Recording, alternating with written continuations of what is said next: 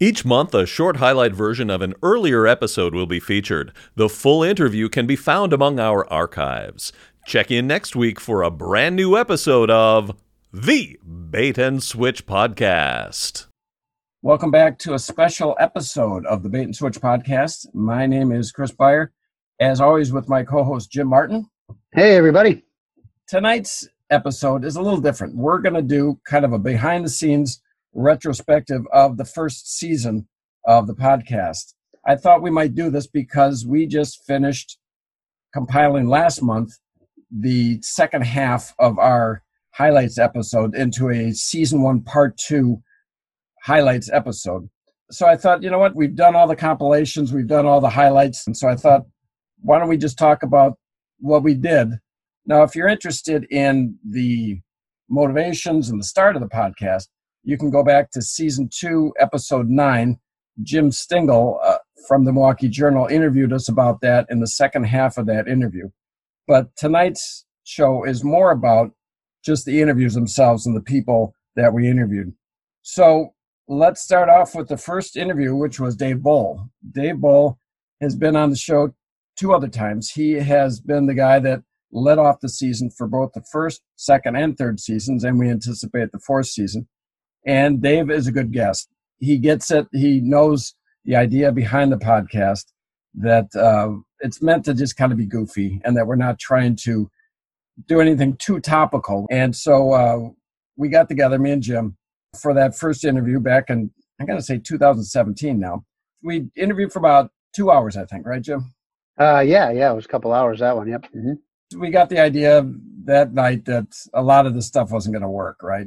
Well, I think like you said, the first one, we didn't know what was going to happen, where it was going. And we thought, we'll just take these stories and see if they lead somewhere. And a lot of them didn't that night. We were trying to decide if we were an interview podcast or if we were going to be, jokey podcast or, where did we fit? And yeah.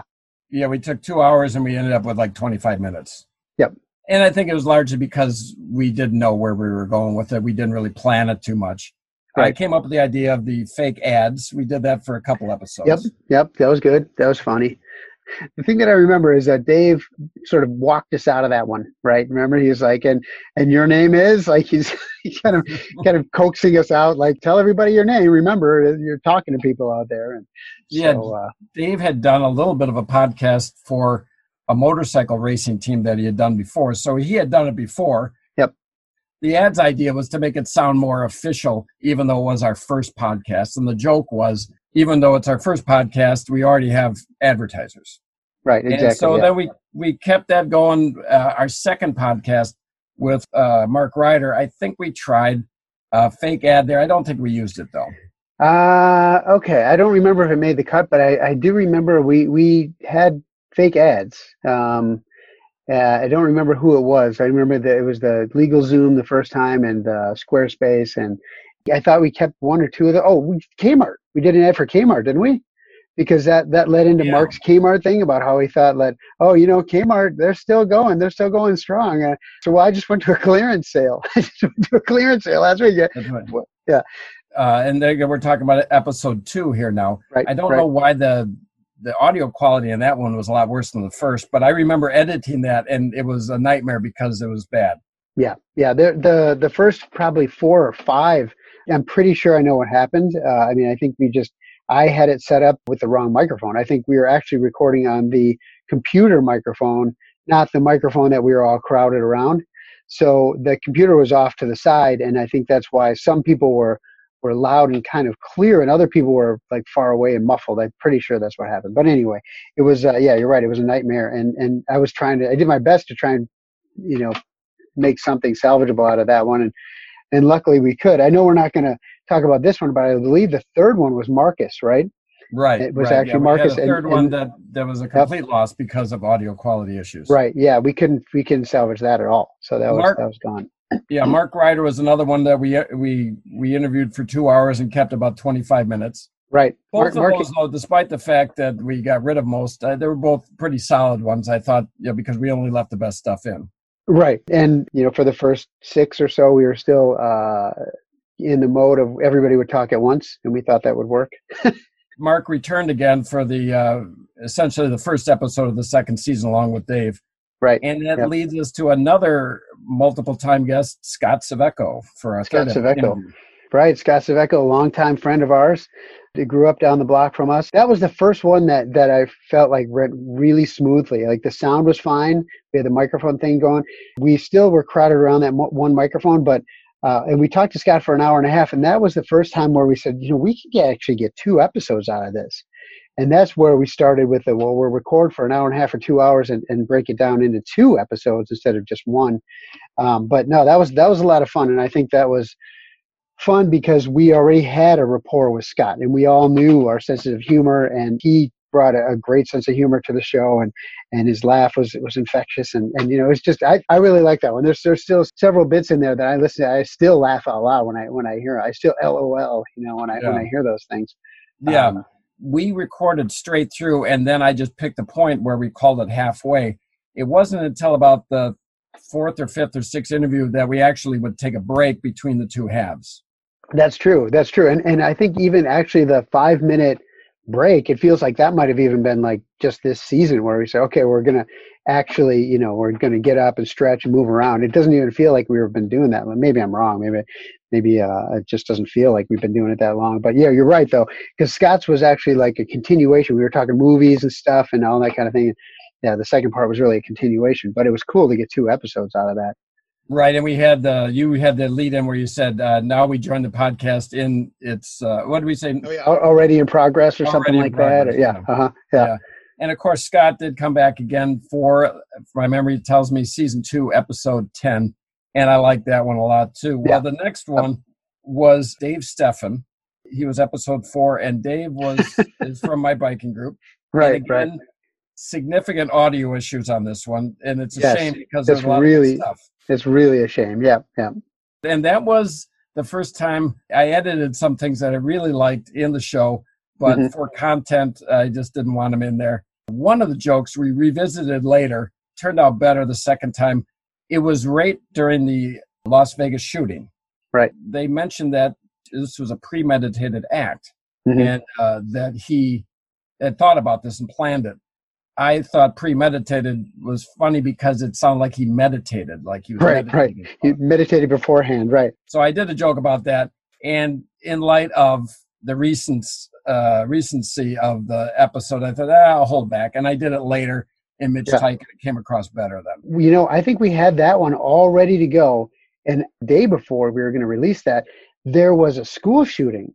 It was like, well, we have to cut that out. We have to take that out. We can't. Now it's way too recent. At least the Vegas thing had a little bit, we had some time to heal. And and that was the first time that I remember filtering things, because there was that. And there was also a joke. There was a joke early on in there that we took out, I think, but I think we took out later. The real content, what's the word I'm censoring, he was the first one where we went into it with an idea, right? A bit. We were going to treat him as though he were this mastermind. He had a manifesto and how he was, this whole thing without his knowledge of it. And so that was the first time we went into something like that. So all our questions made it sound like he was a shady individual. Yeah. And initially he was kind of taken aback. He thought, I'm coming in just with a couple of friends talking about shooting the breeze. And every question seems to be focused around how that he's somehow underhanded. Right. Initially, he was a little weirded out by it, but then he got it later. Yeah, and he's one of those guys who can just roll with stuff, and he went with it, and it was great. I bring that up because the one line I remember from that is when he was so appalled, like, manifesto? Like, what are you talking about? We're like, come on, don't be coy, don't play games with us. It's like, what are you talking about? So I thought that was funny. That was good. The next one, Andy Donahue. There was a couple points in the show where we just all lost it together at the same time. But he was a silent laugher. He was slapping his knee, and he was just dying and doubled over, but he wasn't making any noise. And Andy was one that somebody backed out, I forget, and I called Andy just on a whim. I had met him just a week or two before, and I said, hey, we're doing this thing. And I sent him a copy of the Scott Cveco one. And I said, give it a listen and tell if you want to be on it. And 20 minutes later, he said, okay, I'll do it. I'm in. Yeah. Yeah, and I barely knew the guy. And here he is within a half an hour showing up for an interview. Right. That's crazy. That's great. And it was turned out to be great. The only downside was the quiet laugh. And Andy was another one where we went in with a sort of a premise, right? Where Right. we were going to try and build him up and tell him about, how he should run for mayor and he should do all this and that. And that turned out pretty funny too. I think that Yeah. both episodes from him. Right. Yeah. Obviously, with Dave, we were kind of deconstructing him, and Andy, we're just like, you're the best. Yeah. Right. And, right. Yeah. And again, here's a guy that doesn't know either one of us, and we're singing his praises to the hill. Yeah. He came back again in Right. season 3 for the first Season- one. Right. And again, fun guy. And Yeah. The 6th one was your 2 friends that you brought in. right, Tom and Ken. Yeah, a couple of guys I've worked with for a long time, and that was fun. We had, I guess it's probably stupid to say that was fun for all these. I think all of our guests, I'll just say that now, all of our guests were great and fun and good people, and I got along with everybody. But Tom and Ken, they came in, and I knew they'd have some good stories and be able to run with some of our jokes and get into this thing. And I think that they were both really nervous coming in. And they were the first people that when they left, I thought, we got to get them back again. And we haven't yet, but we got to get them back again because I think they'll be looser. I think it'll be more fun. I know these guys from working with them and going out to lunch with them and stuff. And they got a lot of funny stories and a lot of things. And Ken in particular was really tight. He was taking himself real seriously, and it was almost like he was being interviewed. And but I mean, it all turned out just fine. But I think it'd be even better. That interview, along with a dozen others over the years, we finished up thinking it's not going to be that good. But then through the magic of editing, it got 10 times better. That's right. Yeah, because we were coming off of Andy, I think. And, there was these distinct times where all 3 of us were just rolling on the ground laughing. And with Tom and Ken, there were moments in there, but I didn't remember ever, gut splitting laughter. It was funny. It was fun. But yeah, like you said, once you whittled it all down, then it was like, okay, good. This is really flowed well at the end. And then the next one was Alice Morrison. Yep. Alice Morrison, episode 7. Again, an acquaintance of mine. She just had a fun energy about her. We hadn't had a woman on yet. I only met her 3 or 4 times. And Sure. She had mentioned this book that she had written. I don't want to ruin it right now. At some point, I'm going to ask you your favorite episode of the first 10. This might be my favorite episode. I think it's got some of the best 4 or 5 minute chunks of the season, if not all seasons. Yeah, that was a good one. And like you said, she was really friendly and outgoing and went with everything that we talked about. And, she was our first author, and she didn't seem nervous at all. I think she might have been the first one, possibly, where we had more than one microphone. Tom and Ken, we had 2 microphones. You're right. We had 2. That's right. Yeah. That was our last episode that we recorded before we started releasing them. We the first 7 we recorded, and we hadn't decided to release them yet. And so we had 7 in the bank before we started. And so those were all recorded in the summer of 2017 through Christmas of 2017. And I mean, I always take responsibility for that because I wasn't getting the website thing done and the SoundCloud update and all that, and get all that technical stuff taken care of. But it's amazing to think, like, how did that take 8 months? Like, it's really not that big of a deal now, I mean, but it's hindsight is 2020, I guess. But yeah. At least that way we had 10, 12, 15 episodes in the can, and we didn't have pressure to get new guests on. For sure. Yeah. Because that was our concern in the beginning, right? Was that we weren't going to find anybody. And then the next one that we did was the 9th episode, Michael, but we interviewed Mitch Tyke before that. We decided to release his early because he was kind of our first name guest. Right. Yeah. Mitch Tyke. Yeah. He was on an NPR show called Lake Effect. And he just happened to coach my son's baseball team. And my wife knew who he was from the radio, and she said, oh my gosh, Mitch Tyke is Mitch Tyke. And I got to know him just from coaching the team and everything, and just a great guy.